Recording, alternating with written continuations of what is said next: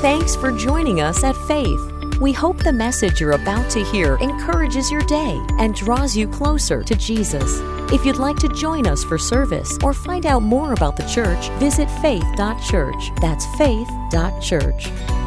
We are beginning our Easter series today, and I've titled it the journey from slavery to freedom, because this is the season of Easter that God wants to do things in our lives and wants to remind us of what He has for us. And this Easter season is a time that we remember, yes, what Jesus has done, what He's accomplished, that He came to save us, to redeem us, to give us a new start. Yes, that's what Christianity is all about. That's what it's all about, that He rose from the dead. And I'm grateful that as Christians we don't go and pay homage to some bone somewhere and be like, that's our Savior, right? It's empty. He's risen, He's alive, and He lives in our lives. And that's what Christianity is about. But I want to approach Easter differently this year. Me personally, and I believe what God has for us as a church, He wants to do something in this season. He wants to do something brand new in our lives. And it doesn't matter where you are on your journey with God. God wants to do something new in all of us this Easter season. It's not just about through His death, through His burial, through His resurrection, but also it's for you to understand that you are a part of God's epic, huge story from the very beginning. God has had a plan for you. God has purpose for you. And Easter is where God made a way for you to receive and walk in that promise and walk in those things that are available to you. But many times we don't fully understand what that means. When we look into Easter, you begin to see some hints of a larger, bigger, epic story than maybe sometimes we realize.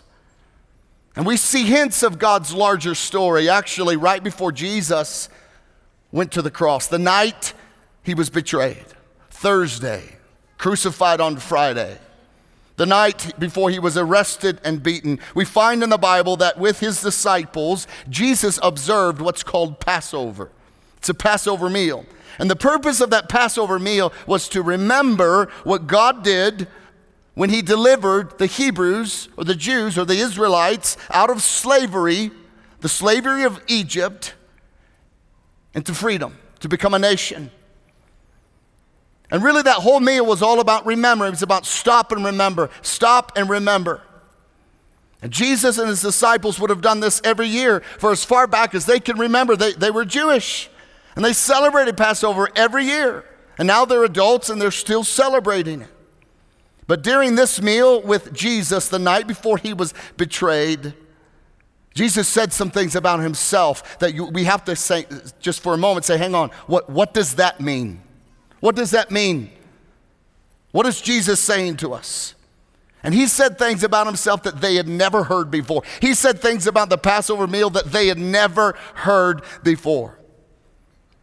All the years that they've been doing Passover, they could probably just do it by memory. It's just because they were so used to it, this night was different. And so Jesus, as they took Passover, as He gathered the apostles and they reclined at the table, in Luke 22, He said to them, I have eagerly desired to eat this Passover with you before I suffer. For I tell you, I will not eat it again until it finds fulfillment in the kingdom of God. After taking the cup, He gave thanks and said, take this and divide it among you. For I tell you, I will not drink again from the fruit of the vine until the kingdom of God comes. And He took the bread, gave thanks, and broke it, and gave it to them, saying, this is my body given for you. Do this in remembrance of me. They'd never heard this before. In the same way, after the supper, He took the cup, saying, this is the cup in the new covenant in my blood, which is poured out for you. This is really, if we're not careful, we miss some things here that are going to be revolutionary to our lives. For the disciples, they didn't understand what He was saying. What do you mean? He was saying about suffering and the fulfillment of the kingdom of God, about the bread being His body. About the wine being his blood and this cup. What is the cup of the new covenant? Well, aren't we under Moses' covenant? Aren't we under Abraham's covenant? I don't understand. And they didn't understand the significance of what Jesus was about to do, what he was actually saying about himself. He was saying what he was going to do. He was saying how from this night on, this meal will never be the same. And he was talking about things that they did not understand. It's much like how we don't understand the Passover and what God was saying about his eternal purpose and plan for our lives today. God was saying something about your life thousands of years ago when he instituted the Passover, and we'll look at that today. From the beginning of time, he had a plan for you. From the beginning of time, he was making a way for you to walk in everything he has for you. You've been in God's mind before, actually, as we heard about these children, before we were ever in our mother's womb, God was like, I've got a plan. And that plan for your life is articulated so beautifully and powerfully in the statements of Passover. So to observe Passover, you need a lamb that is without defect. You need bread without yeast. You need hyssop. But there are four statements, 4 cups that you drink wine from, either 4 individual cups or you drink 4 times. Doesn't matter. The point is there are 4 times that you drink. And during the Passover, they would read through this particular passage out of Exodus 6, and there were 4 statements about your life, 4 statements about what God wants to do. And then when they would read it, they would drink a cup of wine to represent each statement in their life. And each statement represents God's plan, just not for them, but God's plan for you. This Easter season is about you understanding in a fresh new way what God has for you. So Jesus would have observed the Passover. He would have read these scriptures out of Exodus. He would have drank the wine with his disciples on those 4 times on this Thursday, the night before he was crucified on Friday. And the 4 statements of Passover that we're going to lean into over the next several weeks is, one, is this first statement, I will bring you out from underneath the burdens of the Egyptians. The second, I will free you from being slaves to them. I will redeem you with an outstretched arm, and I will take you as my own people. For 1,400 years, the Jews had been observing Passover to remember the remembrance of God. Now, catch this today. The remembrance of God of delivering the Jews out of Egypt, 1,400 years. This meal is about remembering God delivering the Jews out of Egypt. 1,400 years. Every year they did the Passover to remember God delivering the Jews out of Egypt. And now Jesus takes this Passover and he says, now you're to do this to remember me. Like, hang on a second. This is about remembering. Jesus is like, whenever you do this, now do this in remembrance of me. So these 4 statements are saying something about what Jesus is doing for them, was about to do for us, has done for us. These 4 statements are about what Jesus wants to do in your life. Jesus was saying, I want you to stop. I want you to remember. I want you to think. When you do this meal, I want you to think about me. What I've made available to you. For us, it's about evaluating, are we walking in these 4 promises? Are we experiencing these 4 things in our life? So over the next 5 weeks, we're going to look at and remember the Passover. Those 4 statements, the 4 cups, the 4 times that we drink of the wine. And we're going to look and find out, what does Jesus want for your life? What does Jesus want for you? Like so many times as Christians in our Christian faith, we forget that God has had a plan for us for a really long time. From the very beginning. And this year, this Easter season, I want God to fulfill his plan in my life. I want everything that God has for me. It is time. I know for many of us in our lives that God wants to do something new. And I don't know about you, but I need him to move in my life in a way he's never before. Probably the better way of saying that is that I want to surrender my life in a way that God can do something in me he has never done before. And Easter gives me access to everything that God has for me and for you, for your family, and for your life. So Jesus living, dying, being buried, raising from the dead, it's not some random moment in time. It's not a random event that God stepped into. No. The story of Easter is the culmination. It's the fulfillment of the plan of God from the very beginning. And before we rush to Easter morning, I want you to know that God's been orchestrating events, orchestrating people, yes, to save the world. But it's important to know that he's done these incredible, supernatural things for you. From the beginning of time, he's orchestrated things because he knew that you could not make it on your own.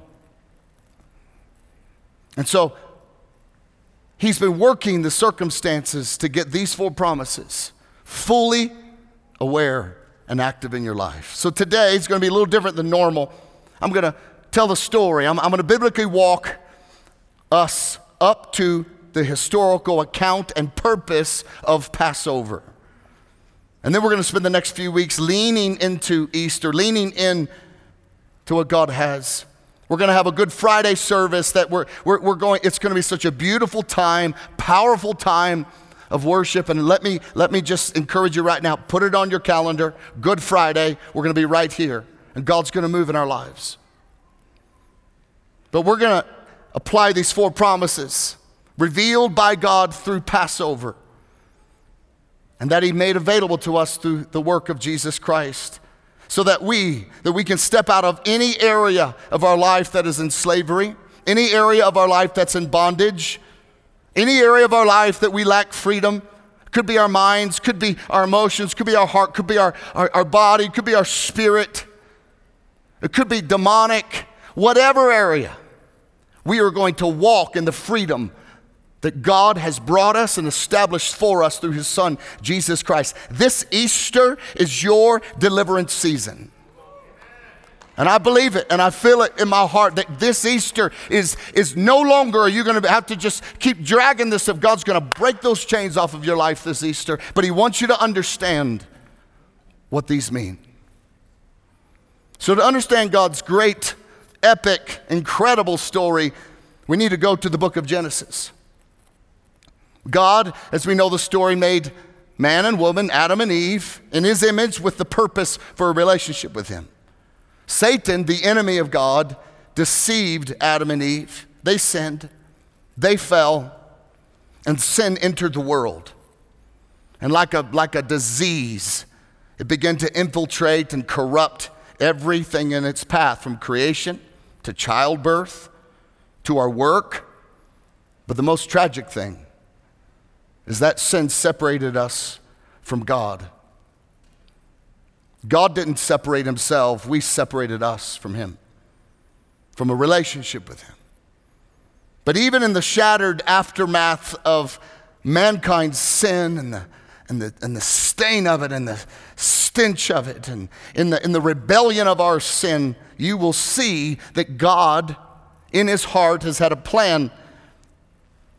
God made a plan. He made a way where there actually seemed to be no way. And we hear glimpses of that plan in the shadow of the devastation of sin in the garden. And God says to Satan, who deceived Adam and Eve to sin, he says some very direct things. He says, from the line of the woman that you deceived will eventually come, be born. One who will crush your head and you will strike his heel. So from the beginning of the garden, God's telling Satan, hey, listen, yeah, you think you want, just hang on a second. From the line of the woman will come one that you will strike his heel, but he will pop your skull underneath his foot eventually. But that's what he's saying. And so the book of Genesis is the beginning of the realization of God's plan to bring the one God spoke of right here. He will crush your head. Who is this one? And so God, for the purpose of accomplishing this for you, chose a man named Abraham, who's married to a woman named Sarah. Now, they did not know God that called them. They did not worship. They didn't know who he was or who this God is, but God called them and chose them. And he promised them that they would, through their line, through their children, that God would bring forth a nation of people, a people group with the ultimate purpose. Now hear this today, the ultimate purpose, to bring the one through the line to crush the head of Satan, meaning the power of sin, meaning the stain of sin in our lives. He chose a people group to bring that one through, to pay the price for our sins, to bridge the chasm between God and us. And he chose Abraham and Sarah. Now, Abraham's name means father of many people. Sarah's name means mother of a nation.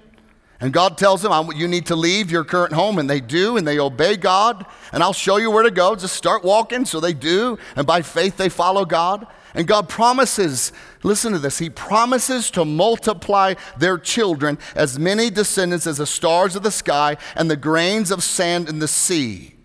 Why? He's going to bring forth the one. But God said, I promise I'm going to do this. But here's the problem. When he told them that, when they told them they were going to be a great nation, when they told them they were going to have many children, there was a problem. They didn't have any children. And the other problem is they were old, past the age of childbearing. But they obeyed God. And by faith, they left their home. They left what they knew. They started following this God that they just heard from for the first time. And they started, by faith, to have a child. They tried. I don't know how long, but all of a sudden, Sarah's got a baby in her womb. She's with child. Now, they did not know the purpose of what God was doing, but God did. God knew, but they didn't. There were some promises to them, but they didn't understand the full scope, the larger picture. And so God gives them a son, and they name that son Isaac. Isaac grows up and has twins. He names them Jacob and Esau. Jacob has an incredible encounter with God, and he wrestles with God, and because he wants God's blessing, God blesses him, changes his name to Israel, touches him on the hip, and he walks with a limp. But he had God's blessing, and now his name was Israel. So God honors this man, Jacob. He gives him 12 sons, and his youngest son, his name is Joseph. And Jacob showed so much favor to Joseph that the rest of Joseph's brothers, the other 11, hated him so much that they faked his death, lied to their dad, sold him into slavery, and Joseph ended up in Egypt, where he was falsely accused of rape, and he was thrown into jail. But here's the deal. God had a plan. God was working his plan, his purpose, from the garden to fulfill what he said he was going to do. So, yes, God had a plan. Yes, there was favor on Joseph's life, but hang on a second. That favor on Joseph's life was not about Joseph. It was about the plan of God that would bring forth the Savior that would save you and would bring you into a relationship with God. You have been in the heart and the mind of God. That's why he's working all of this. His hand is on Joseph because Joseph is from the line of Abraham, and the bloodline of Abraham would later come Jesus. And God, through these incredible circumstances, elevated Joseph from the pit of slavery to jail to being Pharaoh's second man in charge of all of Egypt. It's from this position that God uses Joseph to prepare Egypt and the surrounding nations that a famine is coming. Devastating famine. And at one point, Joseph's brother, the 11 that knocked him around and sold him into slavery, they show up. 20 years had passed. And they come. And Joseph sees them. Now they're coming for assistance. They don't recognize Joseph. He looks like an Egyptian. But he recognizes them. And he eventually reveals himself to them, and he has them come and live in Egypt to have provision for the family, to preserve them. Why did God do that?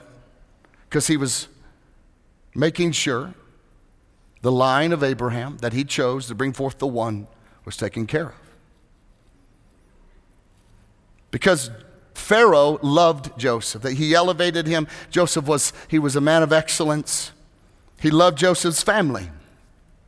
And he told Joseph's family, hey, come, you can choose wherever you want to live in my kingdom. And so they chose a place called Goshen. Goshen is green. They're shepherds, and so it works perfect for them. And so there's about 70 descendants of Abraham. 70 descendants. So they moved to Goshen. They weren't the nation that they thought maybe they would be. They had heard promises. Well, we're supposed to be a great nation. There's 70 of us. And now they're living in someone else's nation, but at least they have land. But it wasn't theirs. They had been promised they would become a nation. They had been promised by God that they would be multiplied. Joseph knew this, actually, because before Joseph died, he asked his family, hey, listen, when I die and when we go to the nation, to the land God's going to give us, take my bones with you. Joseph knew this is not it. The people knew this is not it. But many years went by, and so the Hebrews, the Jewish people from the line of Abraham, had increased in number. They were good at making babies, like we saw this morning.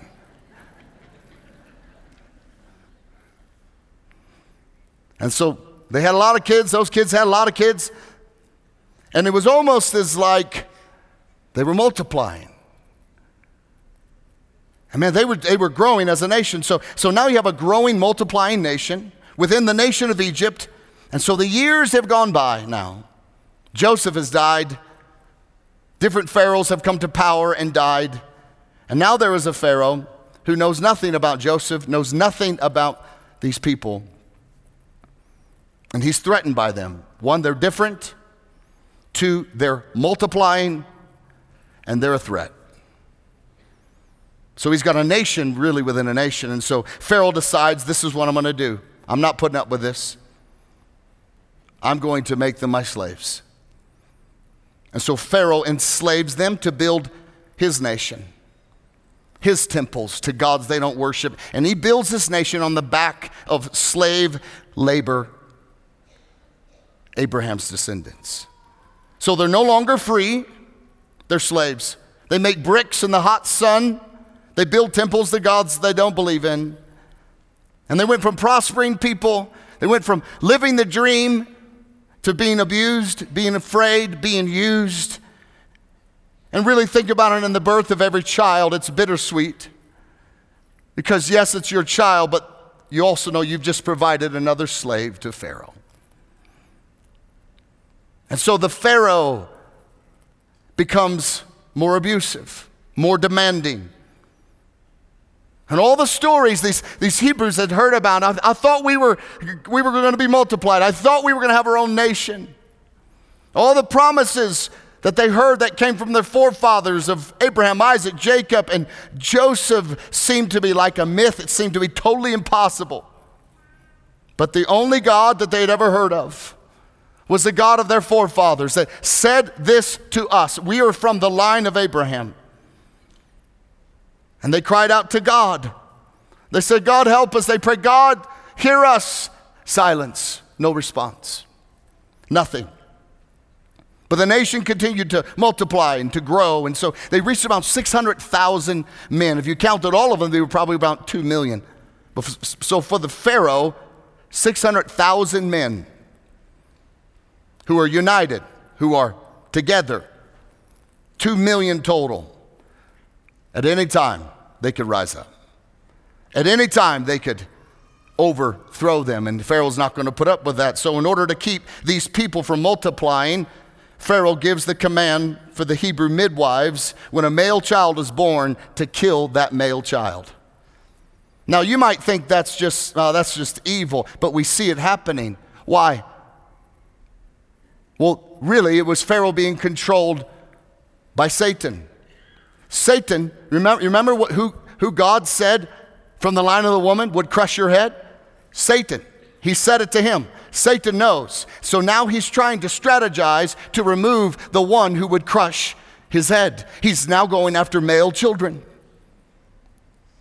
That's not the first time that's happened. It's a strategy of the enemy. He's trying to work it so that one won't ever touch him. So Pharaoh gives this command. Well, the midwives, instead of killing the Hebrew male boys, helps hide them. Well, Pharaoh finds out, he ticks them off. And so he made a decree that every baby boy born, Hebrew child born, is to immediately be thrown into the Nile and drowned. But he does give a choice. The parents actually, if they chose, they can take their own child and throw their own child into the Nile. But if not, he'll send his own people to do it. For the Hebrews, things couldn't get any worse. I mean, they had gone from being free, from prospering, to raising sheep, to multiplying, to now slave, beaten, hiding their sons, hearing the cries of babies being torn from homes, and then that cry stopping as it got to the Nile River. For them, it was horrific and totally hopeless. So in the middle of this tragic story, there's this woman who's pregnant, and her name is Jochebed. And she's been with child, but from the moment she was late, she started praying, Lord, God, let it be a girl. Let it be a girl.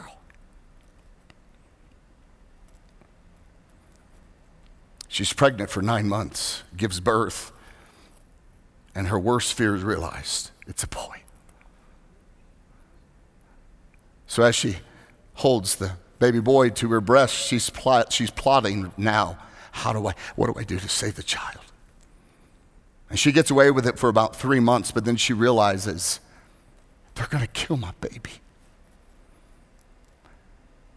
So she puts this child into the hands of a God that she hasn't even heard of. She makes him a little basket. She puts him in the Nile and puts him in the reeds. And he starts to float away. She couldn't watch. So she did ask Miriam, her daughter, 8-year-old daughter, to watch. So the baby floats over to this group of people who are bathing. It happens to be the princess of Egypt. Now Miriam is watching, 8 years old. She sees her 3-month-old baby boy come up to this group of people. She has to be prepared. She's about to see her baby brother drown. So the princess sees the baby. Instead of knocking it over and drowning the child, she says, I want this child. Well, one of her attendants says, you can't have this child. This is one of those Hebrew people. Your dad said to kill him. This is the boy. We got to kill him. She goes, I want this child. So something in her wanted to keep him. This is God orchestrating these circumstances. This is God working his plan from the beginning for your life. God's still working his plan through the bloodline of Abraham. The purpose is to bring forth the one who will crush the power of sin over mankind, to move us from slavery to sin to freedom, to heal our lives. That's what God's doing.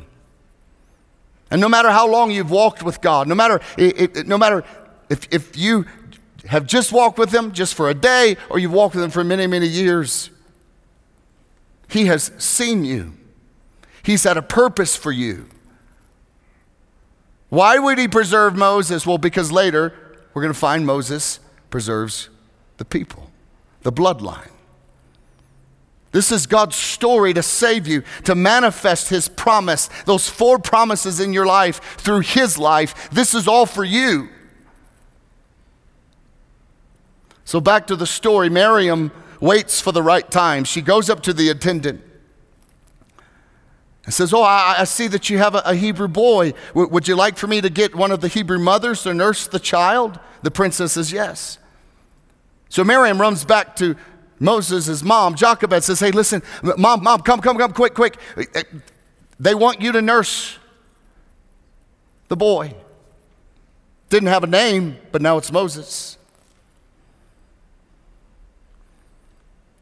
And so Moses' mother nurses him. She had to be praying over. She had to be telling him about his identity and the promise that she heard from Abraham or Isaac or Jacob, and telling that, hey, one day we're going to have our own nation. And hey, she probably told him one day, one of us, Joseph, his name was Joseph. He used to be second in command here. And he telling him great stories.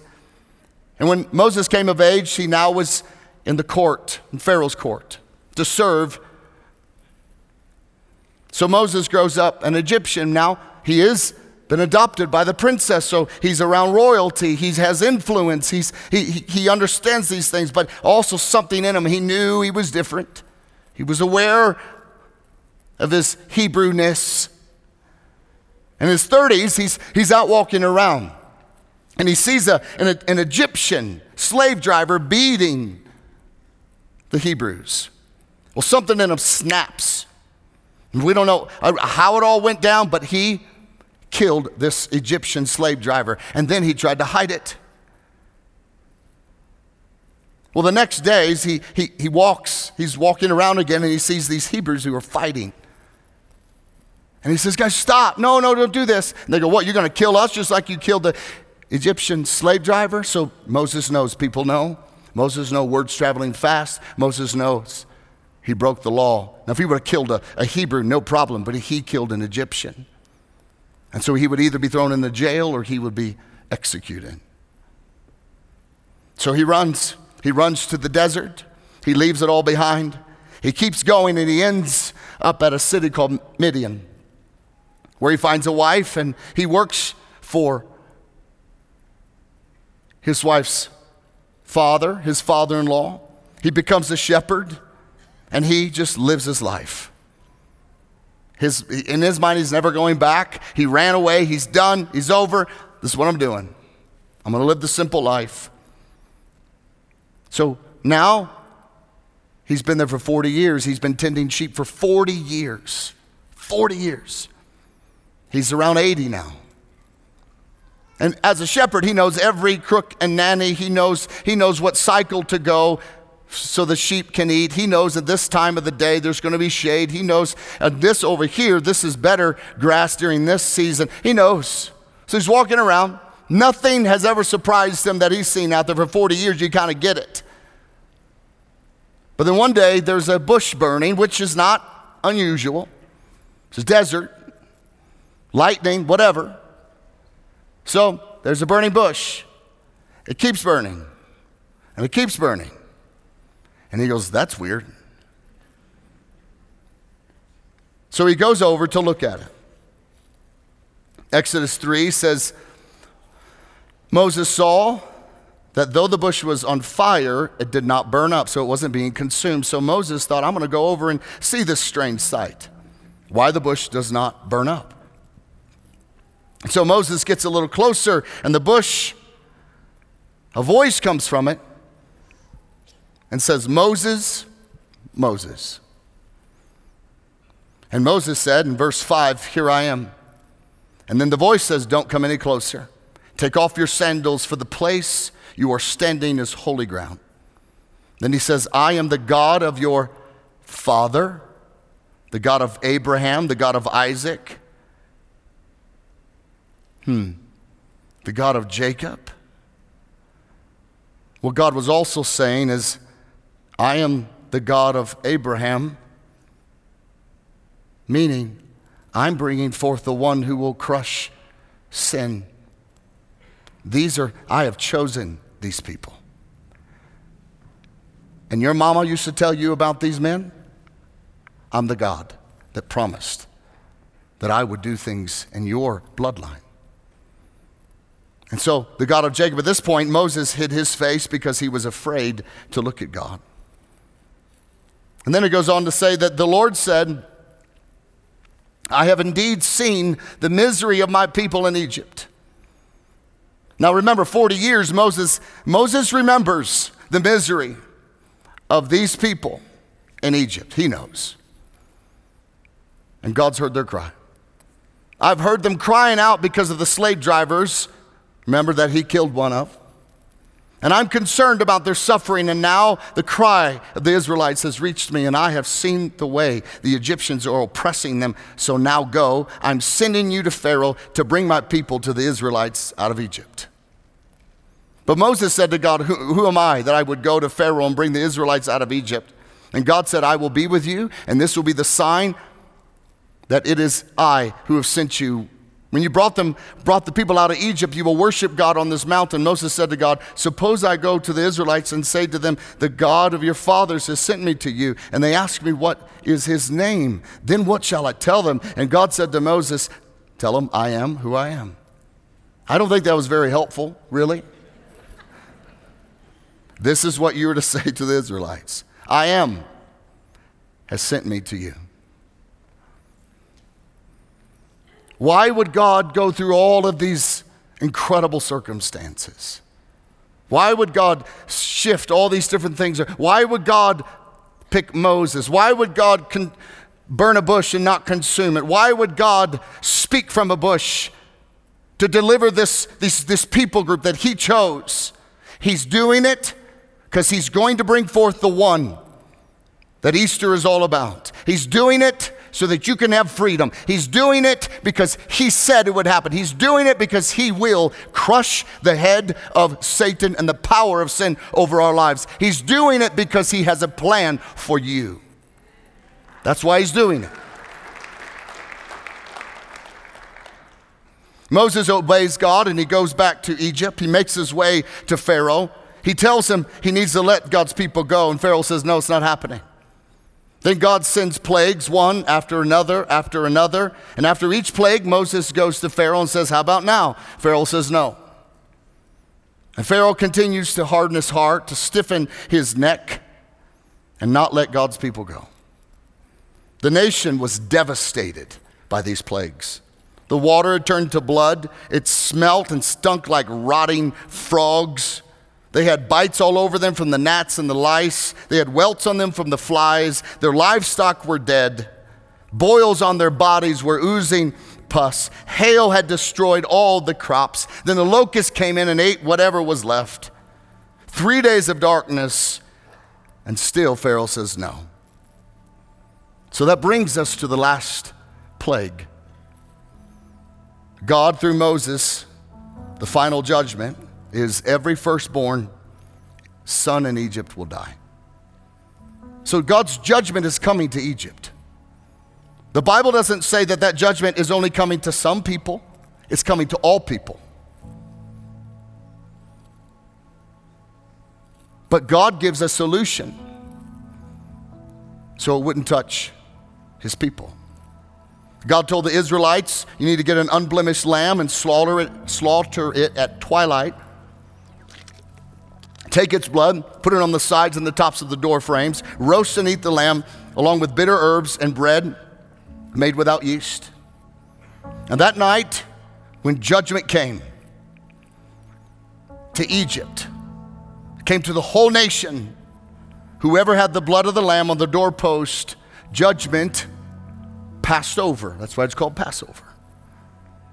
And then, as we know, the children of Israel were released from bondage. They went from slavery to being free to become a nation. The night Jesus was betrayed, they're remembering all of this. And he says, now, do this in remembrance of me. What is Jesus saying? What's the point of going through all what Jesus, what are you saying? Every year the Jewish people prepare for Passover. They get ready. Every year they get ready. They prepare. They get the lamb. They get everything ready so that they can remember. Jesus said, now when you do this in remembrance of me. What I have done, what I have made available to you. These 4 promises, Jesus says, I'm going to bring them and make them available to you. But as we know, the sacrificial system of the Old Testament, the lamb itself at Passover could accomplish nothing on its own. It didn't have power. It was about their obedience to obey God. Really what these things did, it was pointing to a greater reality. It was pointing towards God's ultimate provision that would come. When he would supply the one true Passover lamb, the sacrifice which would be his son, Jesus Christ. These were types and shadows of what is to be realized in the future. That's why Jesus said, when you do this in remembrance of me, because I'm the lamb. More than 1,500 years after the Lord delivered the Israelites from Egypt, Jesus Christ prepares to celebrate his final Passover. The final one with his disciples. The lesson of Passover was the deliverance of judgment of God from the Hebrew people. But they can pick up these little hints. To be free from the judgment of God required the death of an innocent lamb, a substitute.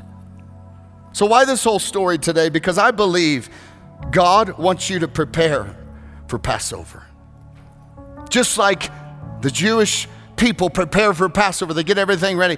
Prepare for what? Prepare this season for God doing things in your life that you've never thought was possible.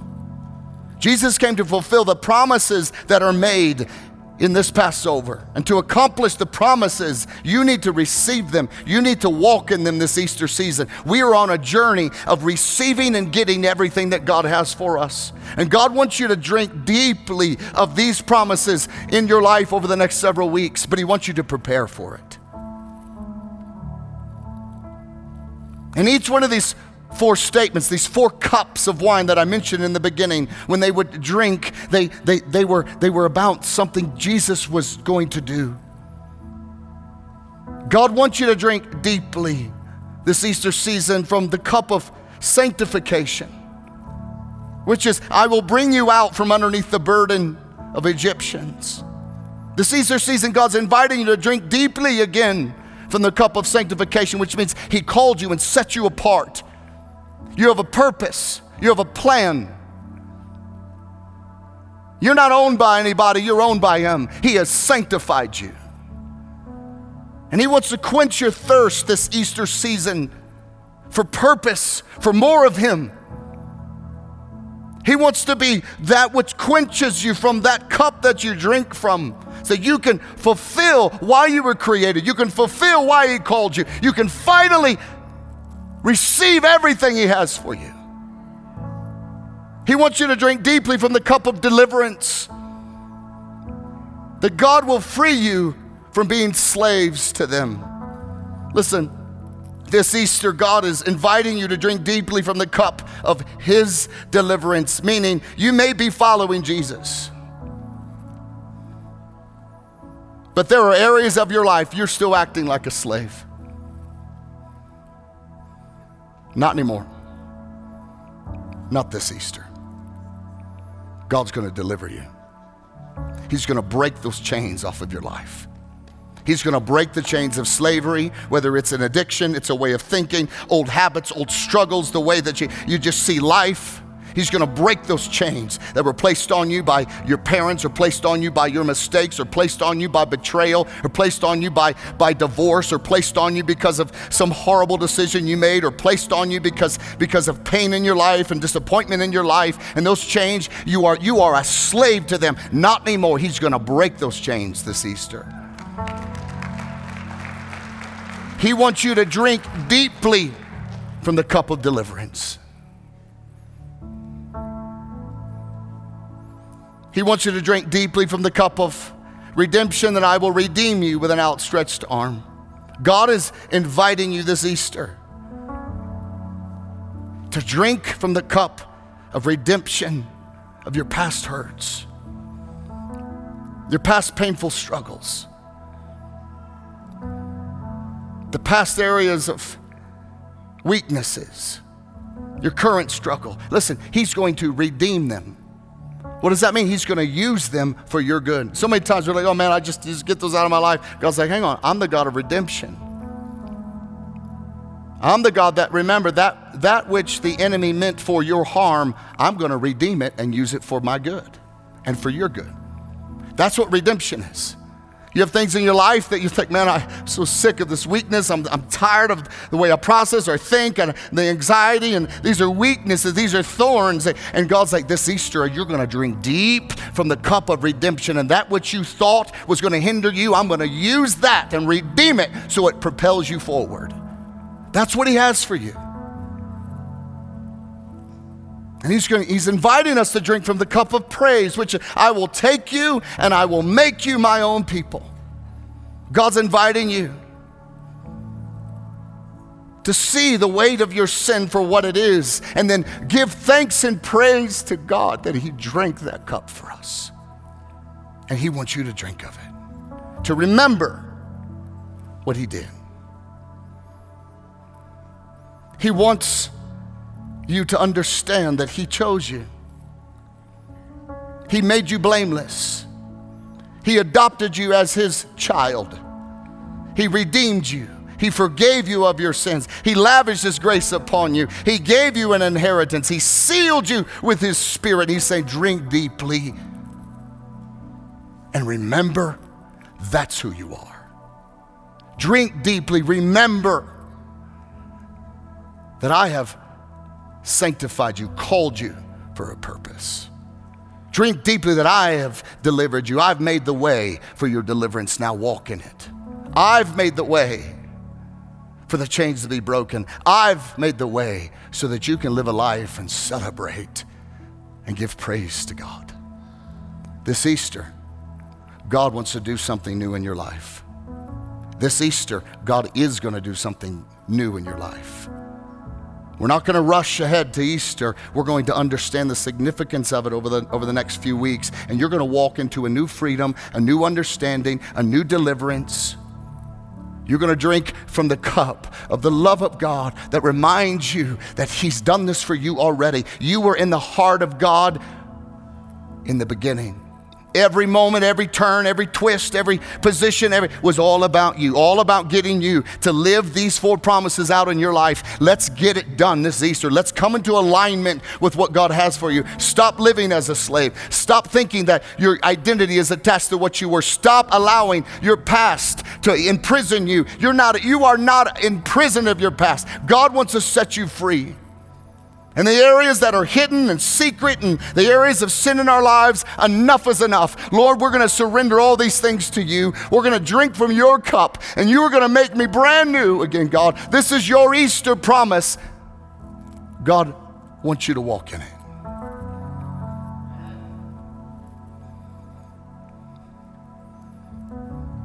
And God is asking us as a church to prepare for it.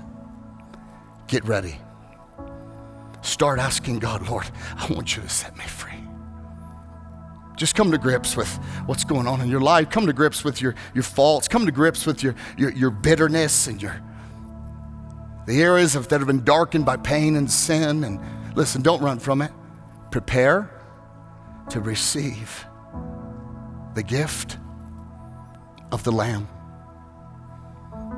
the cup that you're going to drink from, the cup that Jesus accomplished. He consumed it. Now when we drink of it, we remember what he's done.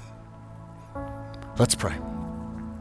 Father, I thank you today for your word and your truth. Lord, I ask you that as we come to your holy scriptures over the next few weeks, that you would transform our lives. Lord, we need a transformation. Lord, we need to understand what Easter is really about. So God, today we prepare. We begin to take inventory. We begin to humble ourselves. And we begin to lift our faith to believe I'm never going to be the same after this season. This church is never going to be the same after this season. God, this Easter, I pray that you would bring healing, restoration, that we would lift our eyes and put our faith in the work of the Lamb that was slain before the foundations of time to redeem my life. God, we're going to remember that you have gone out of your way to orchestrate all things to bring the one who is going to shatter the chains of sin and shatter the filth of sin. And you're going to crush him in my life. And so, Lord, today we get ready, we prepare our hearts to receive all that you have for us. So, Lord, as we leave here today, I ask you that you would give us a sense of expectation, a sense of honesty, and a sense of excitement that we're going to finally live the life you called us to live from the beginning of time. And we're going to find that through Passover. Lord, we commit our lives to you today. And we thank you for who you are. If you're here today and you would say, I don't know Jesus. If I was to die today, I will go to hell. And if you want to know Jesus and you want to give your life to him, nobody's looking around, just raise your hand right now, right where you are. Just raise it up. God bless you. Thank you. Thank you. Thank you. You can put your hands down. If you raised your hand, or even if you didn't, and you want to give your life to Jesus today, the Bible says if you confess with your mouth and believe in your heart the prayer that we're about to pray, you will be saved. And we're all going to pray it together. Say, Lord Jesus, I believe in you. I believe that you lived for me.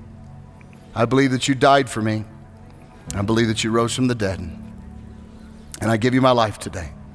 I ask that you would forgive me and cleanse me and make me your own. Thank you for loving me. Thank you for serving me. Thank you for dying for me. I put my trust in you today. In Jesus' name, amen and amen. Let's give the Lord a hand today. Amen. If you gave your life to Jesus today, I just want to ask you, just do me a huge favor. There's a card in front of you. You can just fill that out and you can drop it at the white bucket. Also, if you have any prayer requests, we would be honored to pray with you and for you and agree with you. You can write them on a prayer card and drop them off. You can also do that on our app, because this Wednesday at 6:30, we're going to be praying. We're doing our 21 days of prayer to prepare our hearts for what God has for us this Easter. And so come and join us at 6:30 to 7:30, 1 hour. But fill out those prayer cards so that we can pray for you and we can see God move in your life. Let's all stand to our feet. And I'd be honored if you just let me bless you today. If you can, just lift your hands out of receiving from the Lord. Lord, I pray your blessing over every person here. God, I ask you that you would fill their lives with great expectation for what you're going to do through this Easter season. Lord, I pray that you would begin to unrattle and unlock the chains that bind all of us in some way. But Lord, today I pray that you would prosper your people, that you would cause them to be salt and light to wherever they are. God, I ask you that you would give them favor in their jobs, give them favor, God, wherever they are. God, I pray that you would bring their relationships with one another closer. Lord, I pray today that you would go before them, that you would open doors for them. Lord, I ask you that you would break every assignment of the enemy off of their life. God, I pray that you would remove every stronghold that's keeping them from moving forward. So Lord, bless them, encourage them today. Let them know how much you love them today. In Jesus' name. We all say amen and amen. Let's give God one more hand today.